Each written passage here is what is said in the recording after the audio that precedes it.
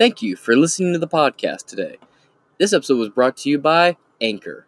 What is Anchor? Well, let me explain. Not only is it free, but there are creation tools that allow you to record and edit your podcast right from your phone or computer. On top of that, Anchor will also distribute your podcast for you, so it can be heard on platforms such as Spotify, Apple Podcasts, and so many more. But wait, there's more. Anchor has so much faith in you as a podcaster that they would love to be your first sponsor, even before your first subscriber. Download Anchor today from the iOS or Android store, or go to anchor.fm to get started. Remember, it's all you need to make a podcast in one place. And again, thank you for listening, and have a great day. Welcome back to Inside Four Walls, the morning upload. Today's date is September 30th, 2021. And today we have a couple articles to get through, two as my standard. So we've seen a huge push from the federal government for people to get vaccinated or tested, so on and so forth. Now I'm someone who's going to just want to wait and see what the long-term side effects are, come hell or high water. I'm not getting a vaccine without some long-term trials or shown, not to have you have flipper babies later on in life. So I'm willing to wait. Also, if you've been following some of the Project Veritas uploads lately, if you haven't, I highly recommend you go check them out. Johnson & Johnson's employee literally told the person interviewing them not to get the vaccine, and also said that the federal government doesn't want people knowing that the vaccine's full of shit. On top of that, as I've previously covered in other articles, multiple countries have outright banned J&J, Moderna, and the Pfizer BioNTech vaccine. Now, here in America, even during Trump, especially during Biden, we see corruption run rampant. Most of the information we get today about how the inside of the machine works are done by leakers and people who go into, sort of the inverse of witness protection. People who go to people like James O'Keefe at Project Veritas. They go to them, make themselves so public that if anything happens to them, it's a little suspicious. It's sort of the inverse but possibly equally effective version of witness protection. And for those of you who are saying, well, the FDA has approved the Pfizer BioNTech vaccine, so it's safe. I'm not a doctor, podcaster, legal garbledygook. Speak to your health professional, get an opinion, get a second opinion. I'd personally say if you're going to go that route, get a second opinion on this vaccine. But the two articles, first one from ProPublica by Kurt Morello. Headline is, FDA repays industry by rushing risky drugs to market. And the second article we'll be reading is, why is the FDA funded in part by the companies it regulates? By C. Michael White. And that's on the conversation. That being said, this is the morning upload for Inside Four Walls. Without any further ado, let's get into it.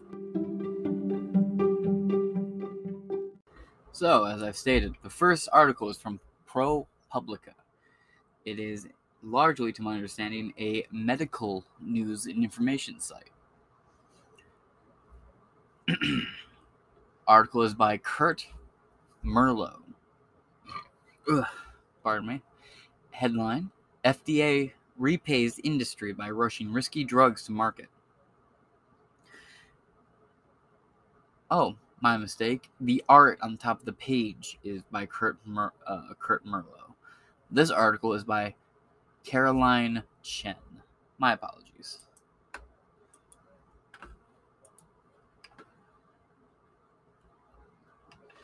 And a little bit on the reporter. Caroline Chen covers healthcare for ProPublica.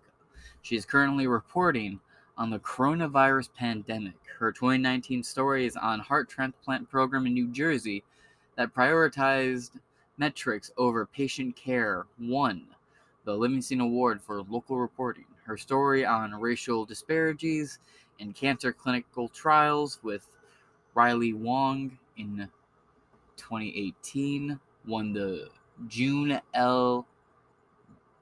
Beadler Cancer Prize for cancer journalism, online and multimedia reporting. Previously, she has worked at Bloomberg News, where her coverage included the unraveling of the blood test maker Theranos. Oh, that's an old story. And the 2014 Ebola outbreak. She received her master's degree from the Stabile program in investigative journalism at Columbia University, or CU, where she was awarded a Pulitzer Traveling Fellowship. Just a little bit on who wrote this article. This isn't, to my understanding, a NewsGuard certified site, so just to give you a little bit of a background, I wanted to read the bio for Caroline Chen. Article begins. As pharmaceutical companies underwrite 3/4 of the FDA's budget for scientific reviews, the agency is increasingly fast-tracking expensive drugs with significant side effects and unproven health benefits. The same FDA that says the Pfizer BioNTech vaccine is safe. I just want you to keep that in mind. And again, the headline for this is the FDA repays industry by rushing risky drugs to market.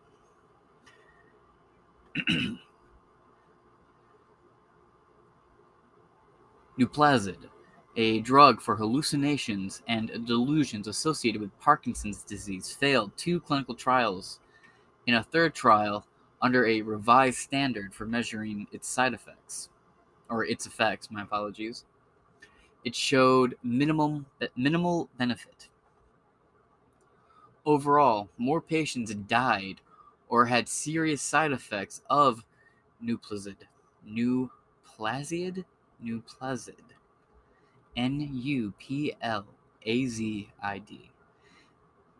Nuplazid. Than after receiving no treatment. So effectively, this drug, Nuplazid, was far more harmful to the person taking it than if they didn't receive any treatment whatsoever. Fascinating. Patients on Uloric, Uloric, Uloric, a gout drug, suffered more heart attacks, strokes, and heart failures in 2 out of 3 trials than did their counterparts on standard or no medication. Nevertheless, the U.S. Food and Drug Administration approved both of these drugs. So the one drug, Nuplazid, was far more harmful to the person suffering hallucinations and delusions or Parkinson's than not seeking any medical treatment whatsoever. FDA approved.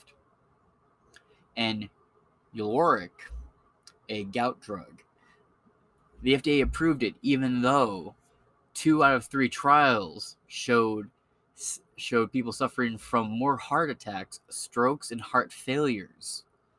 And that's in 2 out of 3 trials.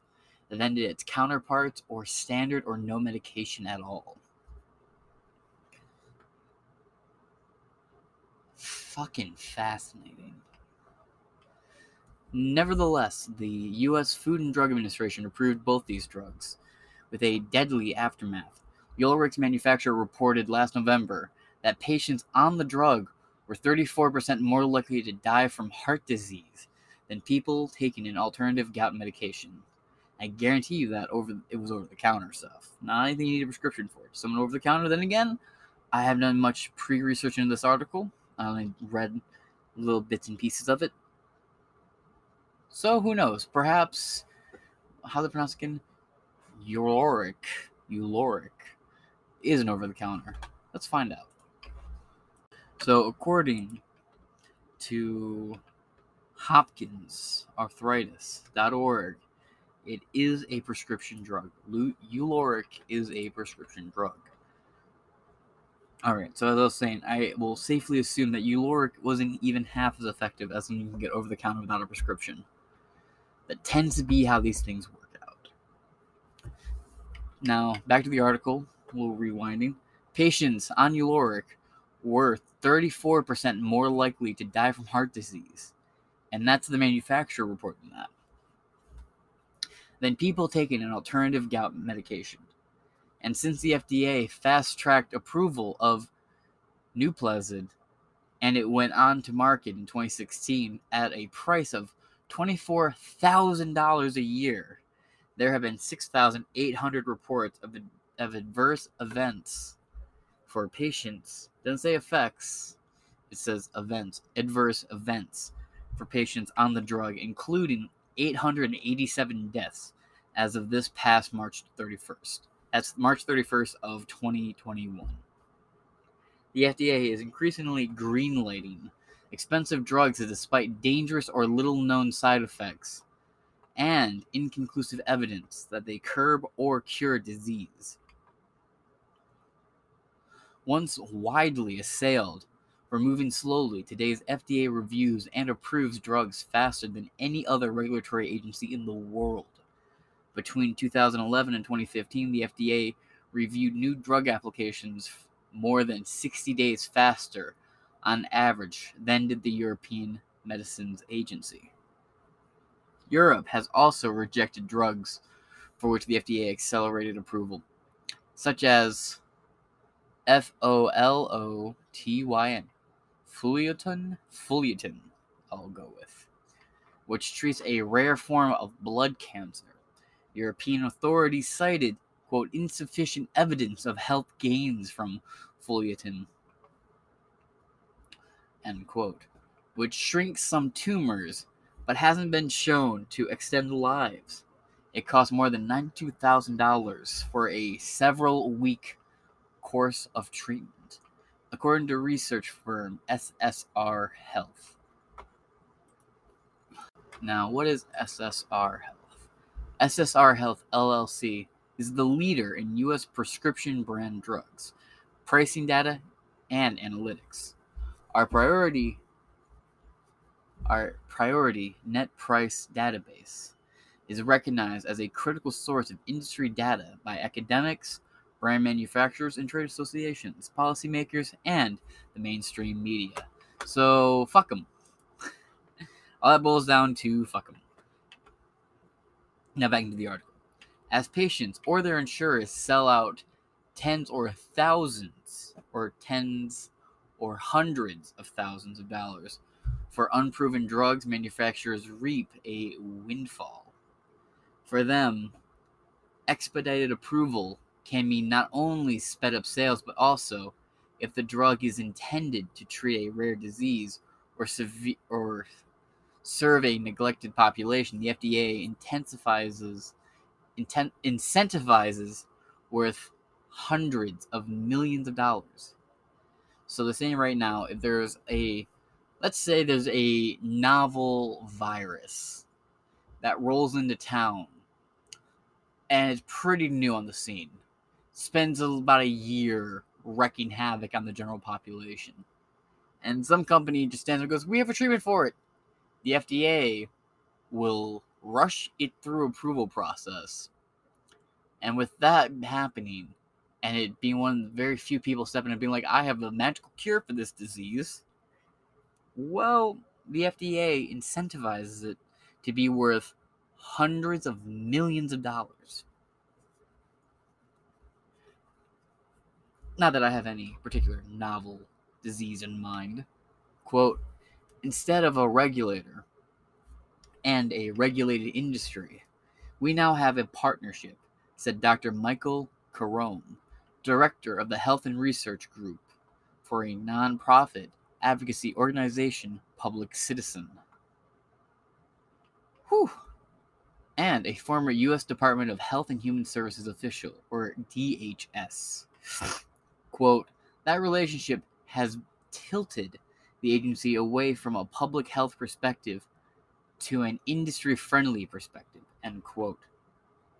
While the FDA, over the past 3 decades, has implemented at least 4 major routes to faster approvals, the current commissioner, Dr. Scott Gottlieb, is easing even more drugs' path to market. The FDA okayed 46 novel drugs whose chemical structure hadn't been previously approved in 2017. And in at least 15 years. Wow. A chemical structure that hasn't been previously approved in 2017. The most in at least 15 years. Wow. At the time, it's rejecting fewer medications. In 2017, the FDA Center for Drug Evaluation and Research denied 19.7% of all applications for new drugs, biologics, and efficiency supplements, down from a 2010 peak of 59.2%, according to the agency's data. President Trump has encouraged Gottlieb to give patients faster access to drugs. Quote, You're bringing that down, right?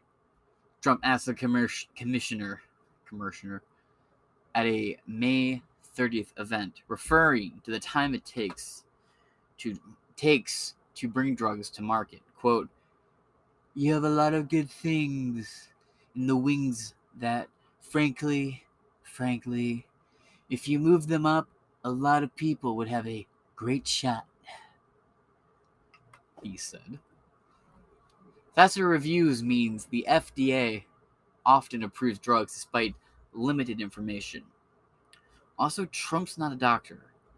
He should just kind of shut his fucking mouth when it comes to medical procedures. I think the most agreeable thing I've ever heard him say about the vaccine is you should talk to your doctors about it, and he still got booed by a decent chunk of his audience too at his own rallies. You see his face when he goes, "Our administration brought to the forefront one of the greatest vaccines the world has ever seen. Medical professionals said that it was impossible to have it out in the time we did it, but we did it in just under 9 months. Y'all should go get vaccinated." And the whole crowd started booing him. And you see his face, he like recoils. He's like, whoa, what? Like he wasn't used to seeing that from his base. Right? I know there's a little bit of a side tangent here. But he never saw that from his own base. And then he goes, or what you should do is you should go talk to your doctor, find out what's best for you. He definitely said it a lot smoother than I just impersonated him. But he is, I hate to admit it, but we're being honest with ourselves, he's become a vaccine shill. There's a lot of things I love about the man. There's a lot of great policies. There's a lot of great... I love largely how he pissed off everybody.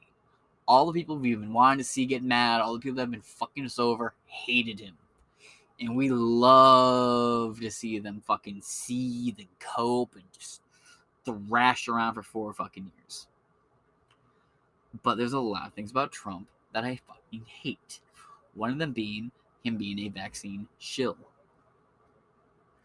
I get it. It was his operation that got the vaccines made. He's probably very, very, very fucking proud of himself. I get it. I'm not necessarily holding it against the fucking guy. I just don't like that he does it.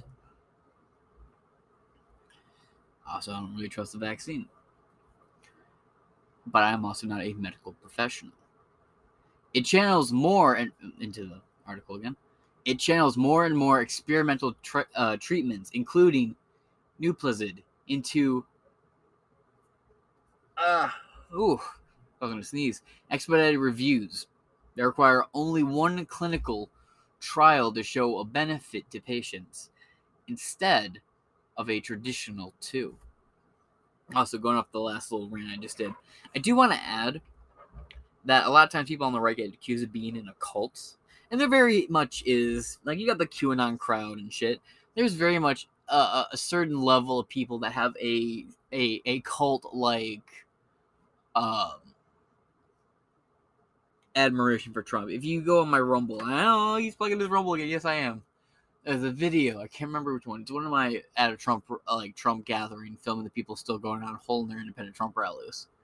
There's a guy who shows up and he goes on a whole conspiracy theory about Trump, how he's the God King, and If he's being ironic or he's doing it for the meme, he's very fucking good at it.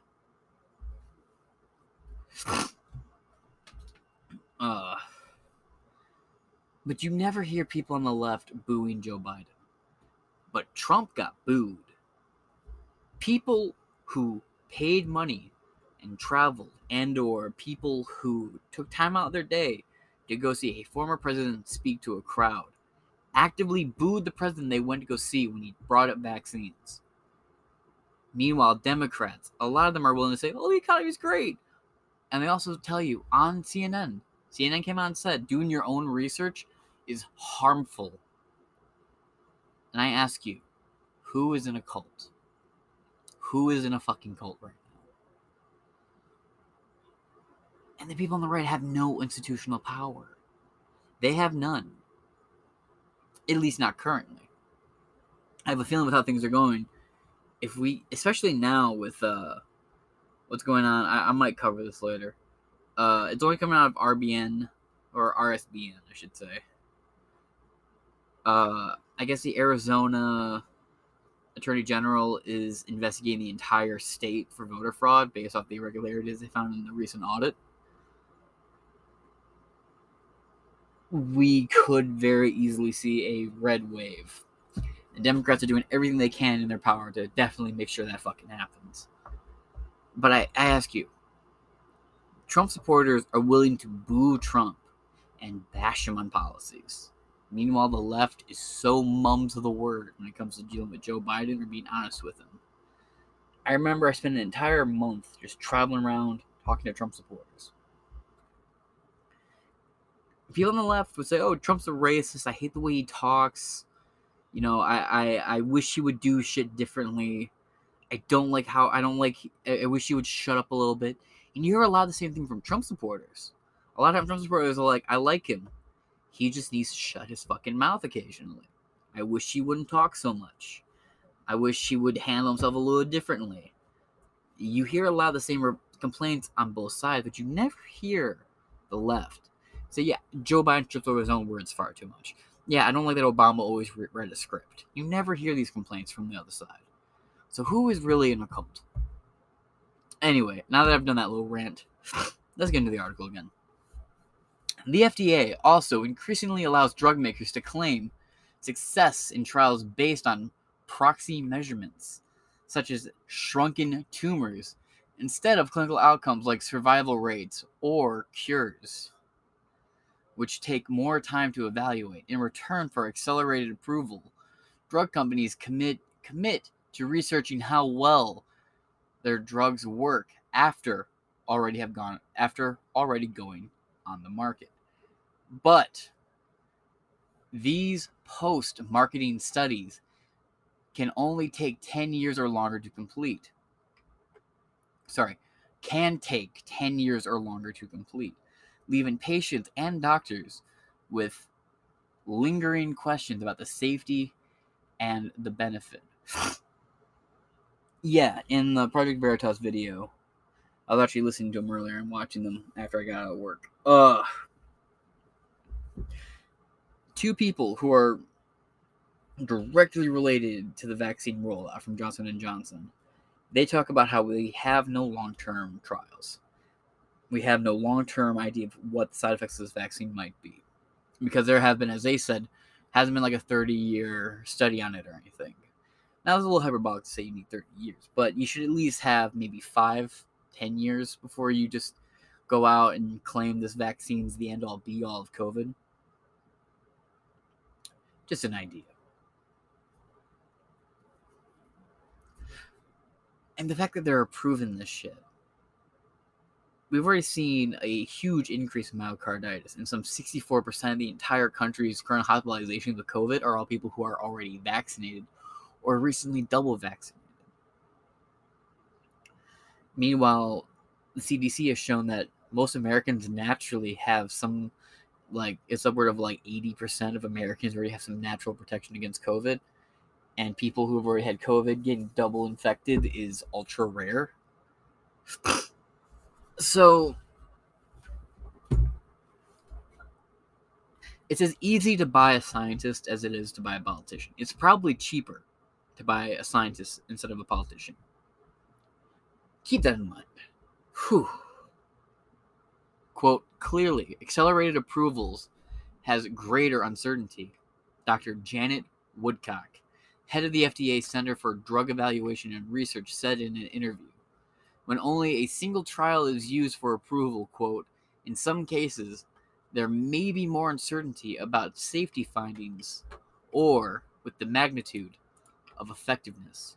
She attributed the increased use of expedited pathways to more drug makers developing treatments for rare diseases, quote, where there's unmet need and where the patient population and providers are eager to accept it, there is more uncertainty. End quote. The FDA's growing emphasis on the speed has come at the urging of both patients and advocacy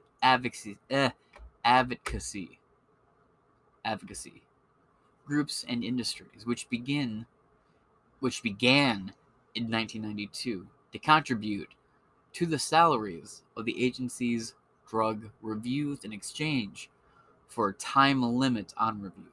In 2017, Pharma paid 75% or $905 million of the agency's scientific review budget for branding and generic drugs, compared to 27% in 1993.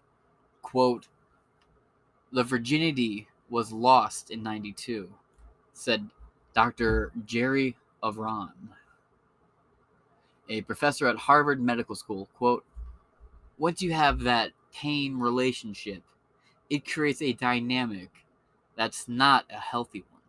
End quote. Industry also sways the FDA through a less direct financial route. Many physicians, caregivers, and other witnesses before the FDA advisory panels that evaluate drugs receive consulting fees, expenses, payments, or other remuneration for pharmaceutical companies.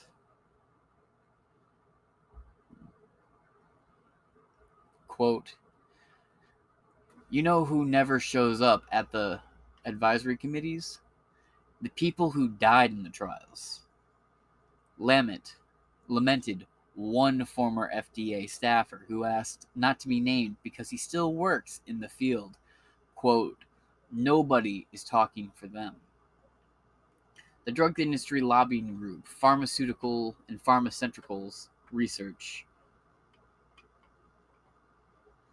and Manufacturers of America, continues to push for ever faster approvals. In a policy memo on its website, Pharma, PHRMA,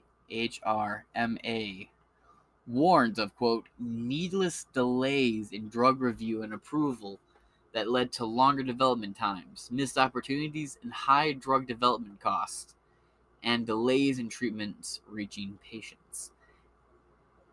The agency has internalized decades of criticism that paint it as an obstacle to innovation. Daniel Carpenter, a professor of government at Harvard and author of a 2010 book on pharmaceutical regulations and the FDA, quote, they now have a built-in fear of overregulation that set in over the last 20 years. To be sure, nobody wants the FDA to drag out drug reviews unnecessarily, and even critics acknowledge that there's no easy way for agencies to strike the perfect balance between sufficient speed and ample information, particularly when patients have no other treatments available or are terminally ill.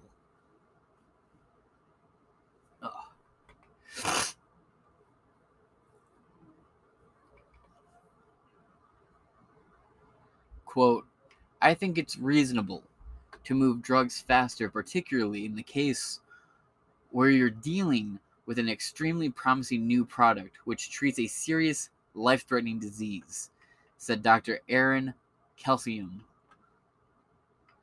an associate professor at Harvard Medical School. Quote, "The key, though, when you do that is that you're..." God, I hate reading these quotes. Quote, "The key, though, when you do that is that you've got to make sure you closely follow the drugs in a thoughtful way, and unfortunately, too often, we don't do that in the U.S." End quote. Greg Konslavs, or Konoslavs, used to be a member of ACT UP, the HIV advocacy group that tried to take over the FDA's headquarters in Rockville, Maryland in 1988, accusing the agency of holding back cures. While he didn't storm the FDA building, Gonslaves participated in other protests that led to the FDA to accelerate approvals. Now an associate professor of epidemiology at Yale School of Public Health, he said he fears HIV activists, quote, "open Pandora's box," and that the industry and anti-regulation think tanks pounced on it. Quote, "We were desperate. We naively had the idea that there were hundreds of drugs behind a velvet curtain at the FDA being held back from us," he said. Quote, 30 years of our rash thinking has led to a place where we know less and less about the drugs that we pay more and more for. There's a lot of truth to those words. After thalidomide, THALIDOMIDE, taken by pregnant women to prevent nausea, caused thousands of babies in the early 60s to be born with stunted limbs. Jesus.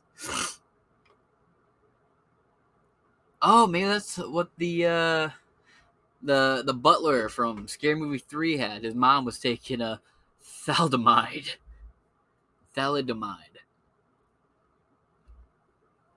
Even sounds like some sort of like villain. Born with stunted limb in the 60s. Actually, wait a minute. My mom knew somebody. A guy named, I think the guy's name was Jim. Has like one arm. That like his hand's like around where his elbow is. It's just like a couple of digits just sticking out of like a nub. Like he has a whole arm. It's just super tiny. And it's like a few fingers sticking out where his elbow should be. Or approximately where his elbow should be. It's like the rest of him grew up and he kept a baby arm the whole time. Anyway, a little side note. It's probably not even that. It's just, I never really thought about it till now. Ooh, excuse me. Congress entrusted the FDA with ensuring that drugs going on the market were both safe and effective, based on, quote, substantial evidence from multiple trials. Assembling this evidence has traditionally required 3 stages of clinical trials. The first is a small cohort of healthy volunteers to determine a safe dosage. The second, to assess the drug's efficiency and side effects. And then, if the results are positive, 2 larger trials to confirm the benefits and monitoring the safety issues. An FDA team of in-house reviewers is then assigned to analyze the results and decide whether the agency should approve the drug.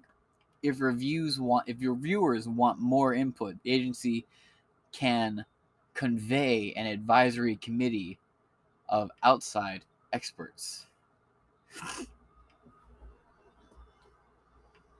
As the FDA's responsibilities expand in the 1970s, review times began to lag, researching more than 35 months on average in 1979.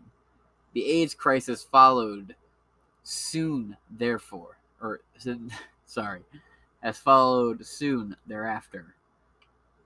prompting complaints from Gonslaves and other activists.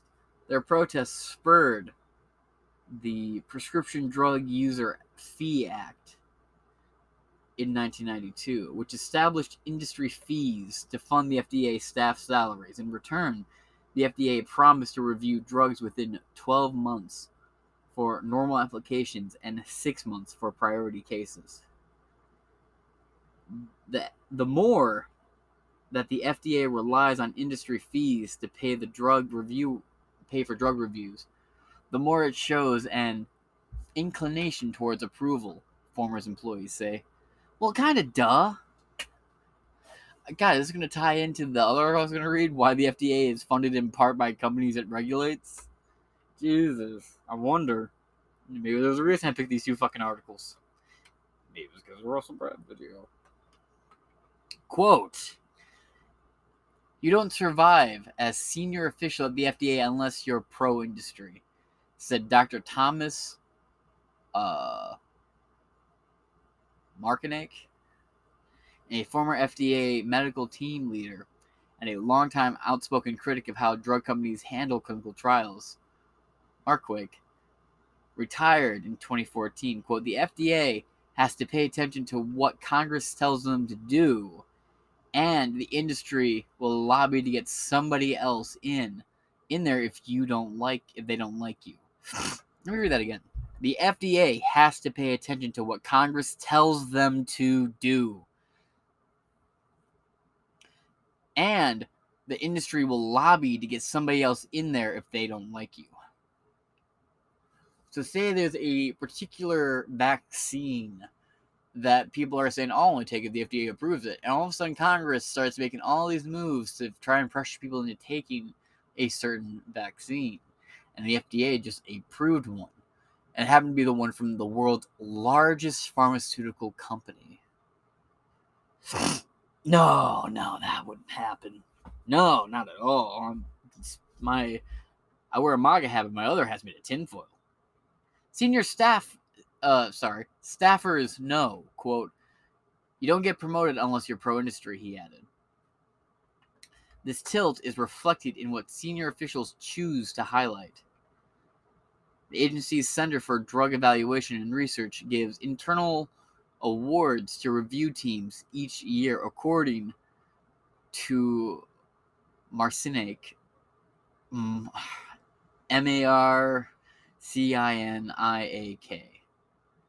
Let's see, I'm not sure how to pronounce this name.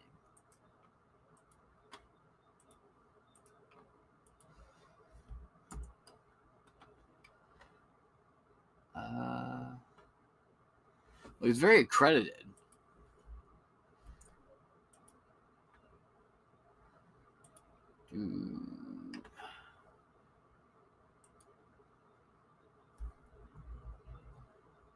Marciniak.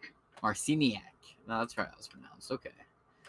According to Marciniak, and former FDA employee who requested anonymity, always suffer with that word, both said they had never seen an award granted to a team that rejected a drug application.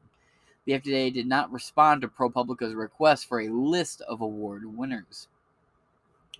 Higher-ups would also send congratulatory emails to medical review teams when a drug was approved. Quote, "Nobody gets congratulated for turning a drug down, but you get seriously questioned," said the former staffer. According to the agency's attitude is, quote, "Keep Congress off your back and make your life easier." God, that's not something you want to hear when it comes to an agency like the FDA that literally approves, I don't know, a certain BioNTech vaccine that is now being pushed in the workplace for workers to take. You're right. Dr. Peter Lorre, a former associate commissioner who left the FDA in 2017, recalled that John Jenkins, director of the agency's Office of New Drugs from 2002 to 2017, gave an annual speech to employees summing up the year's accomplishments. Jenkins would talk about, quote, "about how many approvals were done and how fast they were. But there was nothing in there saying we kept 5 bad drugs off the market, said Lori. Now president of the nonprofit Center for Science in the Public Interest in Washington, D.C., Jenkins declined to comment. Quote, I personally have no interest in pursuing people and pressuring people to approve things that shouldn't be approved. The actual person who would be accountable would be me, Woodcock said. She added that the FDA's, quote, accountability to the public far outweighs pressure we might feel otherwise. Congress has authorized one initiative after another to expedite drugs approval. Let me reread that. Congress has authorized one initiative after another to expedite drug approvals. That is the Congress directly influenced the FDA to approve drugs. Drugs include vaccines, shots, over the counter, whatever. And by the way, to a lot of you healthy guys out there, bench pressing, getting the gains, and you take muscle supplements and shit, you do realize most of those aren't FDA approved, right? So if the FDA approval is everything to you, why are most of your proteins and supplements you take for your exercise and shit not FDA approved? I'm just curious. Most of them aren't. Congress has authorized one initiative after another to expedite drug approvals. In 1988, it created the, quote, fast-track regulations. In 1992, the user fee law formalized, quote, accelerated approval and priority review. When the law was authorized in 1997, hey, that's a good year, the goal for review times was lower from a year to 10 months.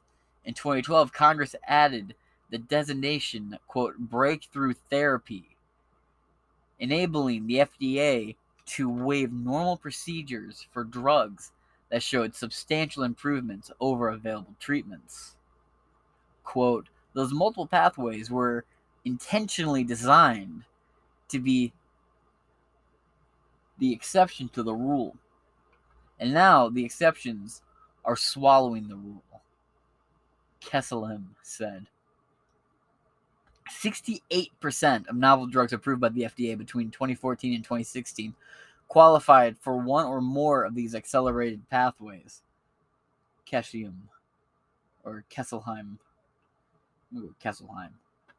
and his colleagues have found.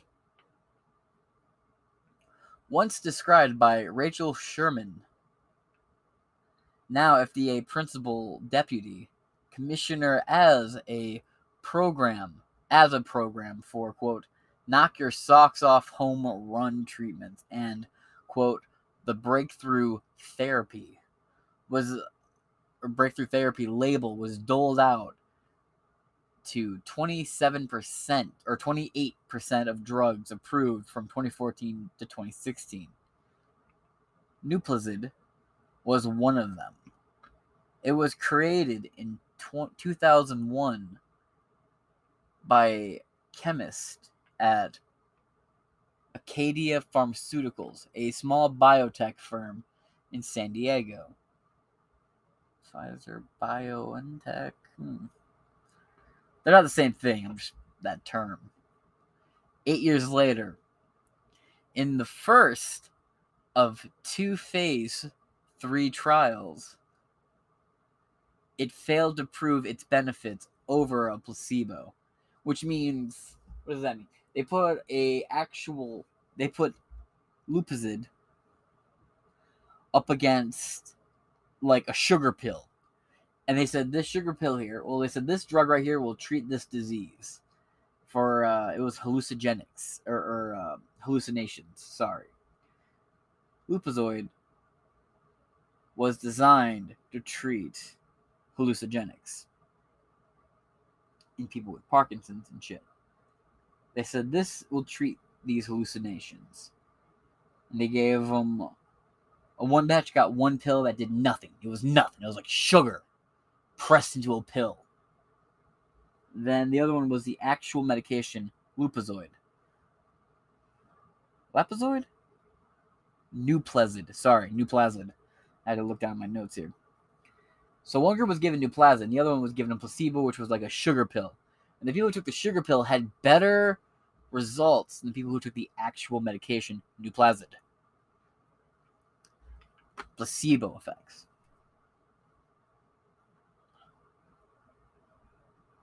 That means 2 out of 3 trials. 2 out of 3 trials to placebo. 2 out of 3 times the placebo had better effects than the actual medication. Shame. The company, which had no approved drugs and hence no revenue stream, halted the second trial, but wasn't ready to give up. Arcadia executives told investigators that the trials failed because placebo patients had a larger than expected improvement. They asked the FDA for permission to revise a scale of use to measure the benefits, arguing that the original scale, which was traditionally used for schizophrenia assessments, was appropriate for patients with Parkinson's-related psychosis. The agency agreed to this new scale, which had never been used in a study for drug approval. So they basically said, hey, the scientific method doesn't work for me. Can we use Dr. Seuss science? And the judge went, hey, the silly zingy yingy mabobber works better. So use the silly zingy hibbamabobber. And the Cat in the Hat pulled out 3 vaccines out of his ass and shoved them in your face. They completely changed the traditional scale of measuring the efficiency of a vaccine, or, well, in this case, a fucking psychosis schizophrenic drug that showed to not be very effective to begin with. They said, hey, the means we normally use to decide whether or not something works, it says it doesn't work. Can we change how we measure this to make it say it works? And the FDA went, sure. Hey, look, it works now using this new, pulled fresh from our ass measurements. Wonderba. Since there were no treatments approved for Parkinson's-related psychosis, the FDA also granted Acadia's request for breakthrough therapy designations and agreed that Nuplazid needed only 1 positive phase 3 trial instead of 2 for approval. In 2012, Acadia finally got the positive trial results it had hoped for. In a study of 199 patients, Nuplazid showed a small but statistically significant advantage over the placebo. Mind you, this is after they've changed the way they measured it. FDA medical reviewer Dr. Paul Anderson was skeptical, analyzing all of Nuplazid's trial results. He found that you would need to treat 91 patients for 7 to receive the full benefit. 5 of the 91 would suffer, quote, serious adverse events, including 1 death. He recommended against approval, citing, quote, an unacceptability increased, drug-related safety risks of mortality and serious morbidity. The FDA convinced an advisory committee to help it decide, meaning it influenced the advisory committee. 15 members of the public testified at its hearing. 3 were physicians who were paid consultants for Arcadia. 4 worked with Parkinson's advocacy organizations funded by Arcadia. Sounds like a lot of Acadia money went into getting people to agree to this shit, including pressuring the FDA to change the way they measured the effectivity rates of this disease to make it better than a placebo, which is just like sugar pill. It's a candy, essentially. It's a dot on a piece of paper. Ever had dots? Fucking not like the juju fruit like candies, like little jelly things. No, it's a pieces of yellow, blue, red, and pink hard candies on paper. Those are the fucking worst. You eat more paper than you do candy. Anyway, the company paid for the travel of 3 other witnesses who were relatives of Parkinson's patients and made videos to show the committee of 2 other caregivers. 2 speakers, the daughter and granddaughter of a woman who suffered from Parkinson's, said they had no financial relationships with Acadia. However, the granddaughter is now a paid, quote, brand ambassador for Nuplazid. All begged the FDA to approve Nuplazid. I'm not paid by this company who employs me to be a brand ambassador. They don't pay me. I work for free. Of course, that's saying she worked for them later on, but I'm sketchy.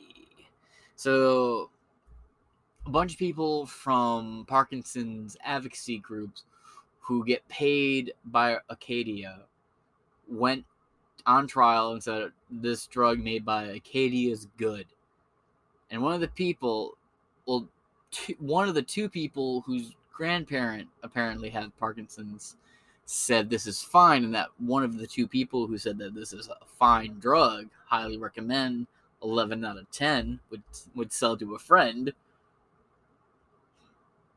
is now a high-ranking employee at the Plaza.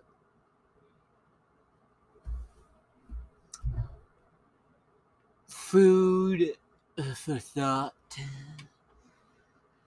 Quote, Acadia or its consultants interacted with some of the potential speakers to facilitate logistics.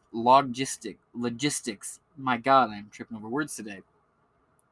And reimbursed for travel as is common practice. Acadia's spokeswoman Alina Ridloff said in an email, quote, all speakers presented their own experiences in their own words and stayed at a hotel we paid for and flew in on a plane we paid for and got paid to say what we wanted them to say. Oh yeah, not to mention all these groups are in our pocket. Nice. The only speaker who urged the FDA to reject the drug was a scientist at the National Center for Health Research who has never had any financial relationships with Acadia. So the only person there who didn't receive any money from Acadia said, hey, this drug sucks. Don't take this drug. This drug will fucking kill you. Your Parkinson's is a disease that makes you have more shakes than fucking Dairy Queen. Will also, give you an increased rate for heart failure and failed 2 of its 3 trials, and then they had to pay the FDA to completely revise the way in which they measure these drugs' effective rates, is shit. Don't use it. The witnesses please affected the panel members who voted 12-2 to recommend accelerated approval. Yikes. Pay to win, boys. Quote, if there were a safe and effective alternative on the market, I would not have voted yes, said Almut Winterstein, a professor of pharmaceutical outcomes and a policy at the University of Florida. That's you fucked up. U of F. You have fucked. Quote, but I think that, in particular, the public hearing today was very compelling. There clearly is a need. Dr. Mitchell Mathis, director of the FDA's Division of Psychiatry Products, sided with the advisory panel, overruling Anderson. Quote, even the small mean improvement in disabling conditions without an approved treatment is meaningful, Mathis wrote, adding that its safety profile was no worse than other antipsychotics on the market. Like other antipsychotics, Nuplazid carries a warning on the label of increased deaths in elderly patients with dementia-related psychosis. Since Nuplazid's approval in 2016, Acadia has raised the price twice, and it now costs more than $33,000 a year. As Nuplazid began to reach patients, reports of adverse events poured in, while it's impossible to ascertain whether the treatment was responsible for them. The sheer number increasing the 887 deaths are mind-boggling, said Diana Zuckerman, president of the National Center for Health Research, or the NCHR. No, that's not just a Fallout thing, apparently. In more than 400 instances, Nuplazid was associated with the worsening hallucinations, one of very symptoms it was supposed to treat. That's what happened to Terrence Miller, the former Hewlett Packard and Sons microsystem employee, who was diagnosed with Parkinson's in the early 1990s. About 5 years ago, Miller began to experience mild hallucinations, such as seeing cats and dogs in his home in Menlo Park, California. I mean, there's worse things to hallucinate. I mean, you could hallucinate a 6'5" rabbit named Harvey. Please tell me that there is not a 6'2" rabbit standing behind me, because whenever I ask people to see the big fucking rabbit, they say, I don't see the fucking rabbit, and I know he's there. I know he's fucking there. I ask him for a drink. He just brought me a fucking drink. But no one else seems to see the big fucking rabbit behind me named Harvey. I will literally high five whoever the fuck figured out what I was just referencing there. It's such an obscure fucking reference. Thanks, VHS burned copy of Howard the Duck with a fucking old ass thing on it before the movie Howard the Duck began. Yeah. But again, that's not really that bad. I mean, it's definitely convenient. Like, you're hallucinating cats and dogs? I mean, are they at least friendly cats and dogs you're hallucinating? Or are they, like, ravenous? Like Church from fucking Pet Sematary and Cujo? Or are they, like, the Disney versions of cats and dogs? They're just, like, super chilled out. I'm just curious. At the time, he realized that the animals weren't real, and that the visions didn't bother him. So he didn't take any medication for them. But 2 years later, after surgery for a hip injury, the hallucinations worsened. Cats and dogs are fighting. Quote, he was convinced that he hadn't had the surgery yet, and people were going to harvest his organs. Wow, yeah, that's definitely a huge spike in, like, the scary charts from just seeing cats and dogs to being like, people are going to take my kidneys. Recalled his wife, Denise Sullivan, quote, he'd see spaceships outside of the window and had to call security to help restrain him. Jesus. In 2016, Dr. Salima Brillman prescribed Nuplazid. Miller tried Nuplazid twice for a few months each time. His hallucinations became darker. Quote, I'd say, who are you talking to? And he'd say, they're telling me to do bad stuff. Whew, that's nothing you want to hear, man. That's how the government gets you to do what the government wants you to do. You know, like, shoot up a country music festival from your balcony. Oh, shit. Yeah, that guy was definitely an FBI asset. Guy who shot up that country music festival. No two ways about that shit. He was a government plant. So are most people that do mass shootings. Read the bio. Biased against the state. Yeah. Just managed to smuggle all sorts of fucking firearms and shit. Duffel bags full of them.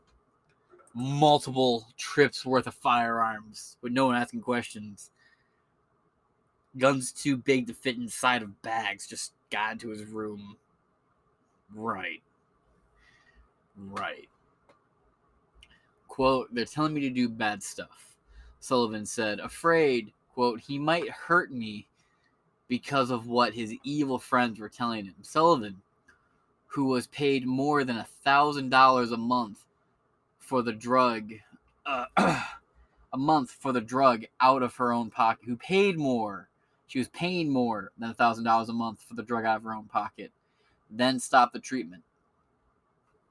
What Sullivan and Miller didn't know is that Brillman earned $14,497 in consulting fees from Acadia in 2016, ranking as the company's 7th highest paid doctor. The government's records show the top 5 prescribers of Nuplazid in Medicare, the government's health program for the elderly, all received payments from Acadia.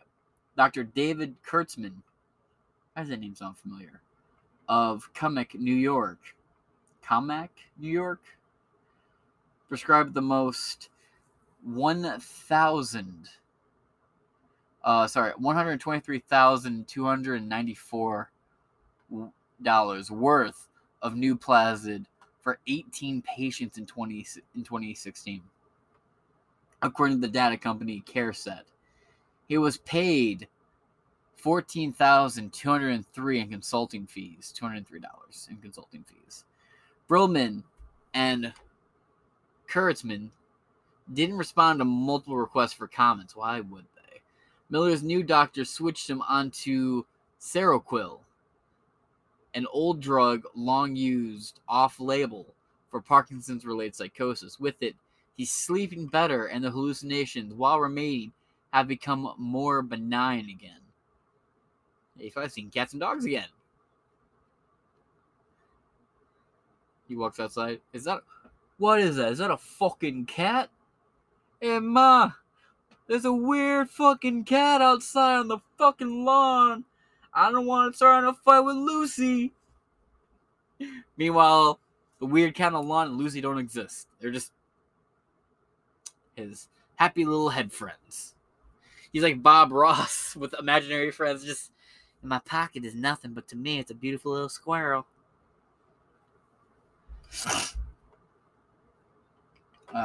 Becoming more benign. Sullivan said patients like Miller whose hallucinations worsened may not have been on Nuplazid for long enough, said Ridloff.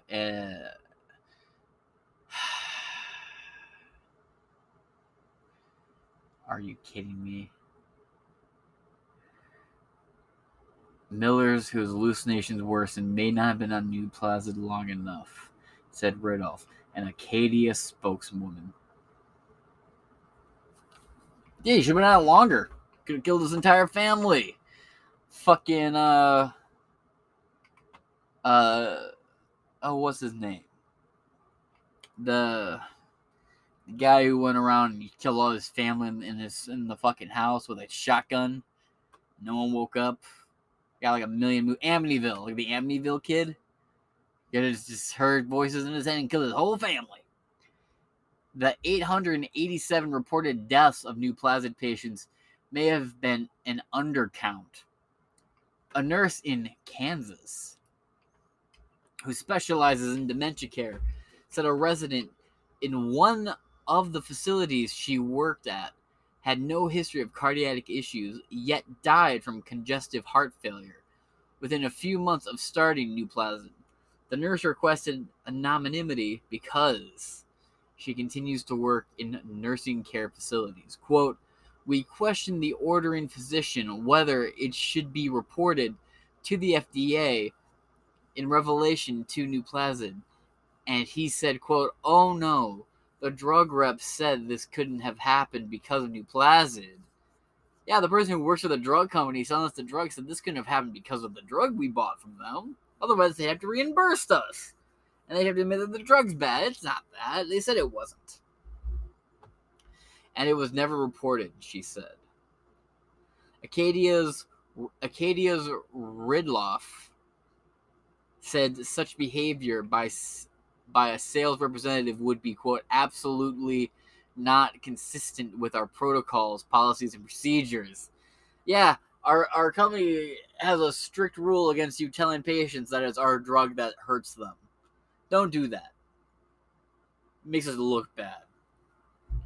She said that deaths are to be expected among patients who are elderly and in an advanced stage of Parkinson's, but that Nuplazid does not increase the risk of mortality. Quote, Acadia's top priority has been and continues to be patient safety. That's why we had them change the scale in which they rated the approval rate of our drug, so it would be more in our favor. We also greased the palms of a bunch of Parkinson activists so they would come out and say our drug's safe. Oh, we also greased the palms of a bunch of other high-ranking officials in Congress, apparently. She said, quote, we carefully monitor and analyze safety reports from clinical studies and post-marketing reports. Remind you, they don't do long-term studies until it's already in the market, as we've read earlier. Marketing reporting to ensure the ongoing safety of Nuplazid based on the totality of available information. Acadia is confident in Nuplazid's efficiency and safety profile. End quote. After a CNN report in April about adverse events related to Nuplazid prompted lawmakers to question the FDA's Gottlieb said he would, quote, take another look at the drug. Agency spokeswoman Sandy Walsh confirmed. Isn't Sandy Walsh the chick Chris Chan blames for his entire school career? Oh no, that's like Sandy Lee Walsh. Confirmed that an evaluation is ongoing and the FDA, quote, may issue additional communications as appropriate. Nuplazid isn't the only drug approved by the FDA, by an FDA senior official against the advice of low-level staffers. In 2016, internal reviews and advisory committees called for rejecting a drug for a rare muscular disease called Duchenne muscular dystrophy, DMD. Only 12 patients participated in a single trial that compared the drug Exodys, EXONDYS, Exodys 51 with a placebo. Trials show that Exodys, I'll go with Exodys 51 produced a small amount of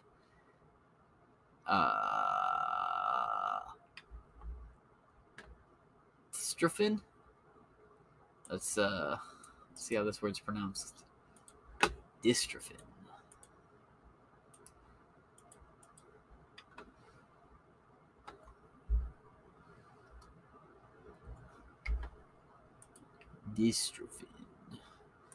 Sounds scary. Dystrophin. Oh, I was getting it right. Dystrophin. Hey, look at me getting big words right. Dystrophin, a protein Duchenne patients lack. Duchenne? Cannot be saying that right either. I'll make sure I get some of these right. I'm getting a lot of these names wrong.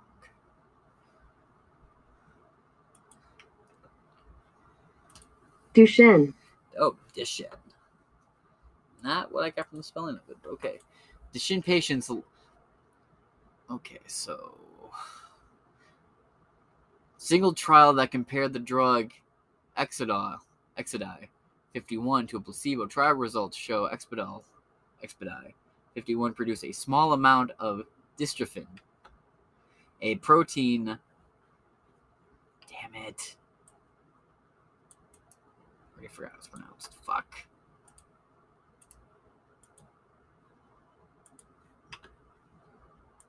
Duchenne. Okay. Duchenne patients lacked. But the company didn't show that the protein increase translated into clinical benefits like helping patients walk. Woodcock approved the drug. Internally, FDA documents later revealed that she was concerned about the solvency of the drug maker. Sperpta Therapeutics in Cambridge, Massachusetts. A memo by the FDA's acting chief scientist recounted Woodcock saying that Serpta, quote, needed to be capitalized and might go under if Expedise 51 was rejected. Expedite 51 went onto the market with a price tag of $300,000 a year. Jesus. That's nearly half of what the federal government is threatening to fine people yearly who don't have all their 100-plus employees vaccinated. Quote, we don't look at a company and say they'll have lower standards because they're poor, but we're trying to recognize that. Small or large companies will never work on developing a drug if they won't make a profit, said Woodcock. Quote, our job is to work with the field and with the firms to try and find a path forward, especially on rare diseases where a large trial is impractical, she said. This episode is going to run pretty long. I'm sorry, guys. This article is a lot longer than I had anticipated. Last month, the European Medicines Agency Advisory Committee recommended rejecting Expedite 51's application, saying, quote, further data is needed to show lasting benefits relevant to the patient. Wow. Sperpta is asking the committee to reconsider. The company said in a June press release, the debate over Expedite 51 centered on the value of a so-called surrogate endpoint, a biological or chemical measure that serves a proxy for whether the drugs actually treat or cures the disease. Surrogate measures speed drug development because they're easier and quicker to measure than patient outcomes. Some surrogate measures are well established. Lowering cholesterol has been proven repeatedly to help reduce heart attacks and strokes, but others aren't, like how much dystrophin needs to be produced to help Duchenne. Duchenne patients raise concerns that the drug may be approved despite uncertain benefits. The jury is still out on two other drugs, Fullerton and Serturo,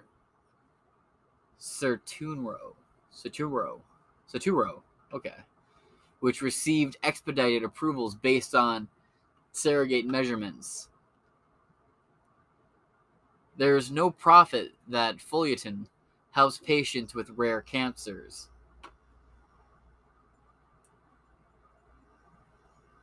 Oh, boy. Okay.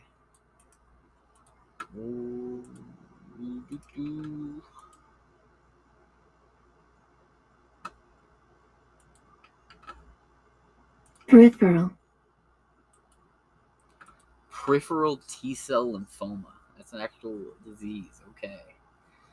Live longer while Serturo and antibiotics for multiple drug-resistant tuberculosis. Oh my fucking god! This is why I can't be a doctor. These big medical words fuck me up every fucking time. Comes in here like, what is this word? Tuberculosis. I'm retarded. For multiple drug-resistant tuberculosis. Has potentially fatal side effects, yet since both drugs were aimed at smaller or underserved populations, the FDA rewarded their manufacturers with valuable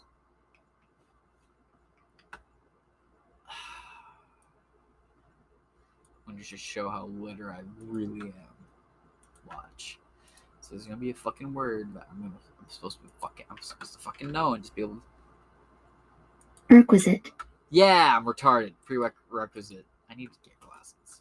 I really do. In a clinical trial, folio time reduced tumors in 29 out of 107 patients. But the shrinkage lasted longer than 14 weeks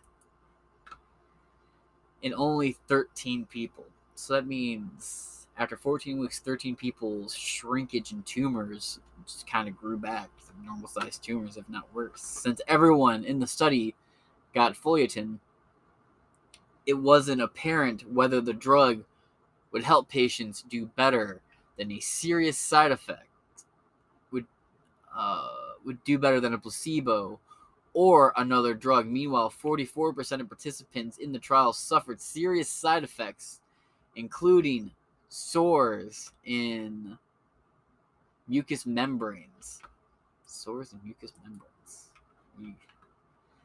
Including the mouth, lips, and digestive tract. And the lower levels of blood cells that help with clotting. One patient died after being hospitalized with sores and lower white blood cell counts. While tumor shrinkages is commonly used surrogate measurements in cancer trials, it often has a low correlation with longer life expectancies. According to a 2015 study, quote, I would say to a patient, this drug may be more likely to shrink a tumor either partially or even completely. But that may in fact Pyrrhic. I fucking hate medical words. Pyrrhic. Okay. Pyrrhic victory. If it doesn't help you live longer or better, said Mikel Sekaras, director of the leukemia program at the Cleveland Clinic of Cancer Center, who voted against approving Foliotin at the FDA's advisory panel discussion in 2009. He was outvoted 10-4. 3 years later, the European Medicines Agency rejected that drug. Because Farifol T-cell lymphoma, only affects about 9,000 Americans each year. The FDA designated Foliotin as an orphan drug, giving its manufacturer Allos Therapeutics tax incentives and at least 2 extra years of making exclusively Nevada-based Spectrum Pharmaceuticals acquired Allos in 2012 at more than $92,000 per course of treatment. Foliotin is Spectrum's top-selling product, earning about $43 million in 2017. Eric Jacobson, clinical director of the adult lymphoma program at Dana-Farber Cancer Institute in Boston, has become disillusioned with Foliotin since he helped Allos run the original trial. Quote, enthusiasm for the drug has waned, he said. Quote, it's been on the market for a long time, and there's no additional data suggesting benefit. He now prescribes other options first, particularly because of the mouth sores Foliotin can cause, which makes it painful to eat or drink. The FDA approved Certero in 2012 without requiring Johnson & Johnson. Hey, look who it is, J&J. The manufacturer to demonstrate that patients on the drug were cured of tuberculosis. Instead, Johnson & Johnson only had to show that the treatment, when added to a traditional drug regimen, killed bacteria in the spectrum faster than the regimen alone. Sertero was successful by that measure, but 10 patients who took it died, 5 times as many as the 2 in the group on the placebo. Man, imagine you die, you get to heaven, guys like, yeah, you died from a fucking sugar pill because you thought it was going to kill you. Dean Fellman, a biostatistics expert at the National Institute of Health, or NIH, voted as an FDA advisory committee member to approve Sertero, but wrestled with how to read the spectrum data in light of a higher death rate. Quote, the drug could be so toxic that it kills bacteria faster, but it also kills people faster. I mean, that's one way to cure it. Just kill the host. Disease is cured. You know, it's that simple. How do you cure a brain tumor? Well, we shot him in the fucking head with a cannon. And, the cancer died with them. So we cure the cancer. And any future problem the patient might have with one simple treatment of 1.5 tons of lead rocketing through their fucking cranium. Cured. We also cured JFK of his asthma and any other future issues he might have. Politically. And that's what you get for the big pig, bitch. The imbalance in deaths during the trial, quote, was a safety signal that led the FDA to require, quote, its most serious warning in product labeling, known as a boxed warning, said agent spokeswoman Walsh. This evil bitch. The packaging, she added, specified that Sertero, quote, should only be used for patients for whom an effective TB regimen cannot otherwise be provided. Thus, current labeling provides for a safe and effective use. Under a 2007 provision in the user fee law aimed at spurring treatments for developing nations, Sertero's approval qualified Johnson & Johnson's for a voucher given to the manufacturer who successfully got a topical disease drug to market. The voucher can be used in the future for any drug to claim priority review within 6 months instead of the usual 10. Time is money in the drug industry, and beating your competitor to market can be worth hundreds of millions of dollars.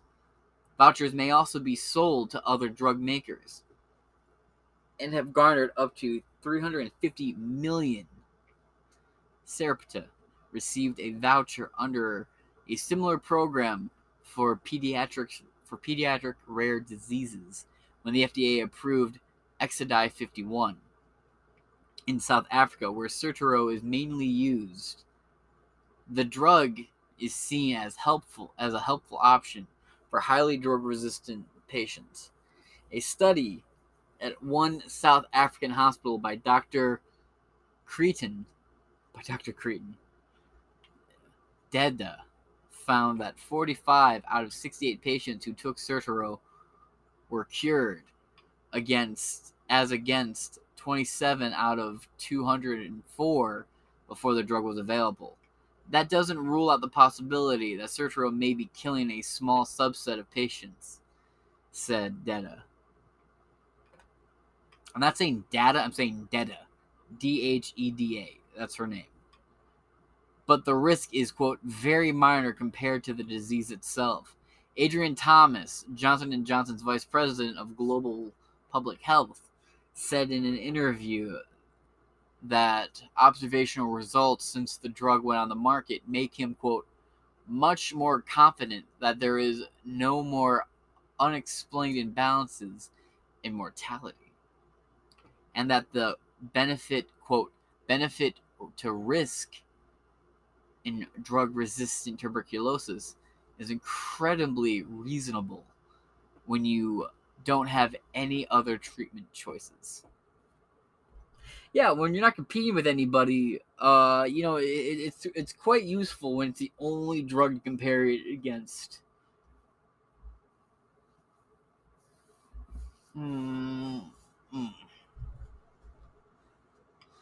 Still, the World Health Organization said in a 2016 report that the, quote, equality of evidence remains very low regarding Sertero. Quote, there is still some residual uncertainty for mortality, the group said, and, quote, specific harms to the respiratory system continue to be observed.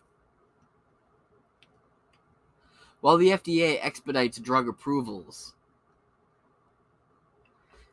its content to wait a decade or more for post-marketing studies that manufacturers agree to do. Definitively answers about Sertero are likely to be lacking until 2022, so a year from now, when Johnson & Johnson is expected to finish its study, a full decade after the drug was approved. Yeah, I'll be waiting to read that article too. Hopefully it's not an hour and a half long podcast like this one's going to be, because fuck, the bitches were long. Really long. God damn it. When Johnson & Johnson is expected to finish the study a full decade after the drug was approved. Studies of Nuplazid and Folietin aren't expected until 2021, so this year. Spectrum has missed 2 FDA deadlines for post-marketing studies on Folietin. Spectrum spokeswoman Ashley Winters declined to comment. Post-marketing studies often take far longer to complete than pre-approval trials, in part because it's harder to recruit patients to risk being given a placebo when the drug is readily available on the market. Plus, since the drug is already on the market, the manufacturer has no longer has a financial incentive to study its impact, and stands to lose money if the results are negative. Of post-marketing studies agreed to by manufacturers in 2009 and 2010, 20% have not stated 5 years later, and another 25% are still ongoing. That's creepy. So when they said they were going to give you the results of these trials, they just were like, don't worry about it. We ain't worried about it, bitch. Why are you worried about it? And despite taking so long, most marketing studies of drugs approved on the basis of surrogate measures rely on proxy criteria, meaning fake criteria, again, rather than examining clinical effects, aka real effects on patients' health or lifespan. In fact, Folietin's post-marketing trials will measure what's known as, quote, progression-free survival, or the time it takes before tumors start to grow back or grow again. Oh, Jesus. But not whether the patients live longer. Taking this will get rid of that tumor, but will take 10 years off your life. Oh, well, we got them back 10 years later. The tumor's still gone, and they only lost 20 years of their life. Doctor, you said 10. I say a lot. I say a lot of shit. You listen? Yikes. Providing that a drug extends survival is especially hard in cancer trials because patients don't want to stay in a trial if their disease gets worse, or may want to add another experimental treatment. Quote, in cancer, we're probably not going to get a clean answer, Woodcock said. Instead, the best evidence that cancer drugs are effective would be an increase in national survival rates over time, she said. By law, the FDA has the authority to issue fines or even pull a drug off the market if a drug maker doesn't meet post-marketing requirements. Yet, the agency has has never fined a company for missing a deadline, according to Woodcock. Quote, "We would consider fines if we thought companies were simply dragging their feet." Jesus fucking Christ. I have all these notifications set to be quiet, but they still pop up. I hate that. Quote, "We would consider fines if we thought the companies were simply dragging their feet, but we would have the burden to show they really weren't trying." It can't be that hard to show they're not trying. "And it be an administrative thing that companies could contest," said Woodcock. Like cock, that it would. "Even when post-marketing studies blatantly confirm that the drugs are dangerous, the agency doesn't always pull them off the market. Consider Ulrich, the gout treatment. Even though it's consistently lowered uric acid blood levels, the FDA rejected it in 2005 and again in 2006 because the trials linked it to cardiovascular problems.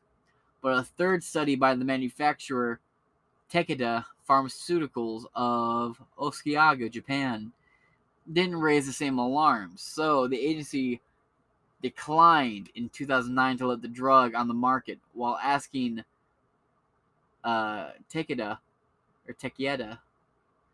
for a post-marketing study of 6,000 patients to clarify the drug's cardiovascular effects. Ulrich had a 22% higher risk of death from any cause and 34% higher risk of heart-related deaths than patients taking let me look this word up.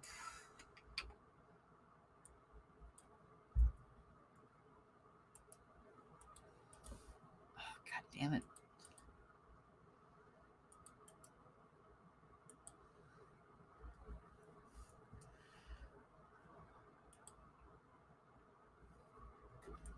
Allopurinol. Allopurinol. Okay. Patients taking allopurinol, a generic alternative. The FDA issued a public health alert in November 2017, sharing the results of the trial, but left Ulrich on the market. "We know it's bad for you, and this over-the-counter, cheaper alternative is way better for you, but we're going to keep this bad shit on the market. Fuck you, bitch." Public Citizen has warned patients to stop taking Ulrich. Quote, "There is no justification for using it," said Carome. Quote, "If the results of the most recent study has been available prior to FDA approval, the FDA likely would have rejected the drug." FDA spokeswoman Walsh said it is, quote, "conducting a comprehensive evaluation of this safety issue and will update the public when there is new information." Takeda is working with the FDA to, quote, "conduct a comprehensive review." Spokeswoman Kara Hoger said in an email, "The company wants to ensure that, quote, physicians have comprehensive and accurate information to make educated treatment decisions." Thomas Moore, senior scientist of drug safety and policy at the Institute for Safe Medication Practices, warned that future post-marketing findings of Nuplazid could be similarly bleak. Ulrich, quote, "is the story of Nuplazid, but a few years down the pike," he said. Nevertheless, the FDA Commissioner Gottlieb is forging ahead with more shortcuts. In May, he announced plans to approve gene therapies for hemophilia. Isn't the fear of blood? Based on whether they hemophilia. On whether they increase the levels of clotting proteins without waiting for evidence of reduced bleeding. That is some dark shit. 2 years ago, a President Dr. Ellis Unger FDA's director of the Office of Drug Evaluation had warned against precisely this initiative.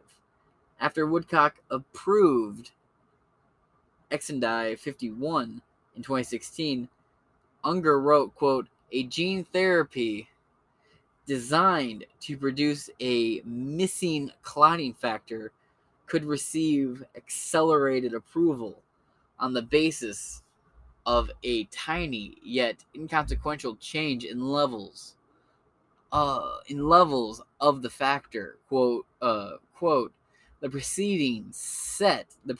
precedent set here could lead to the approval of drugs for rare diseases without substantial evidence of effectiveness, like a certain vaccine we all know and worry about.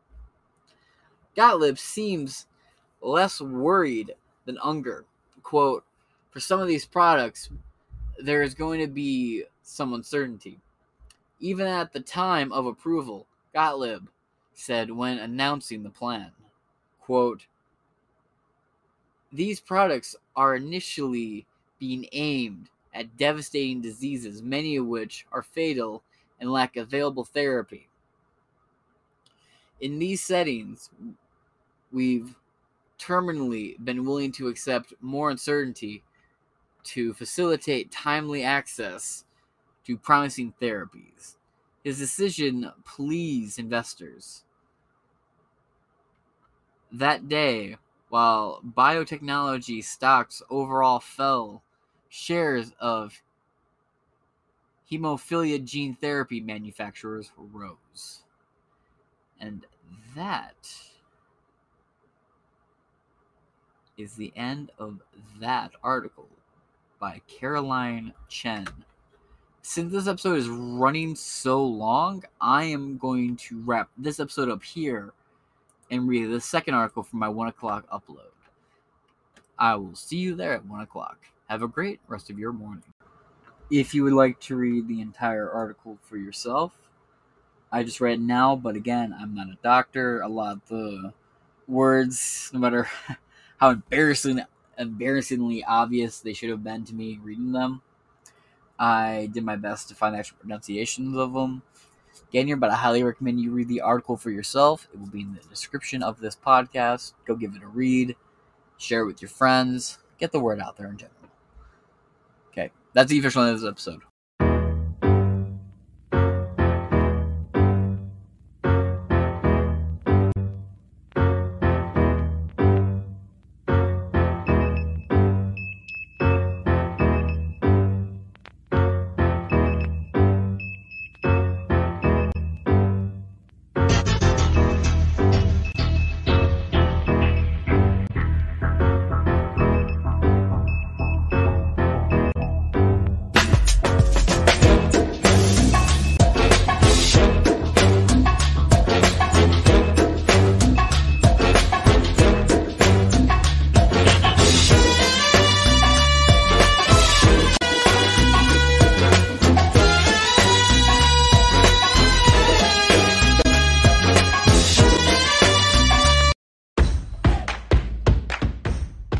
America's been drinking beer from a company that doesn't even know which restroom to use. That's why I created Conservative Dad's Ultra Right 100% woke-free beer. As conservatives, we're constantly getting hit in the face, left and right, by the woke mind virus. But the last place we want it is in our beer. If you know which bathroom to use, you know what beer you should be drinking. Stop giving money to woke corporations that hate our values.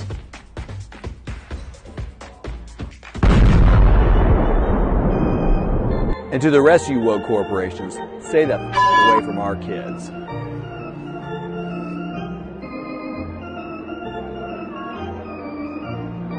Buy yours online in 42 states at ultrarightbeer.com. Tastes like freedom.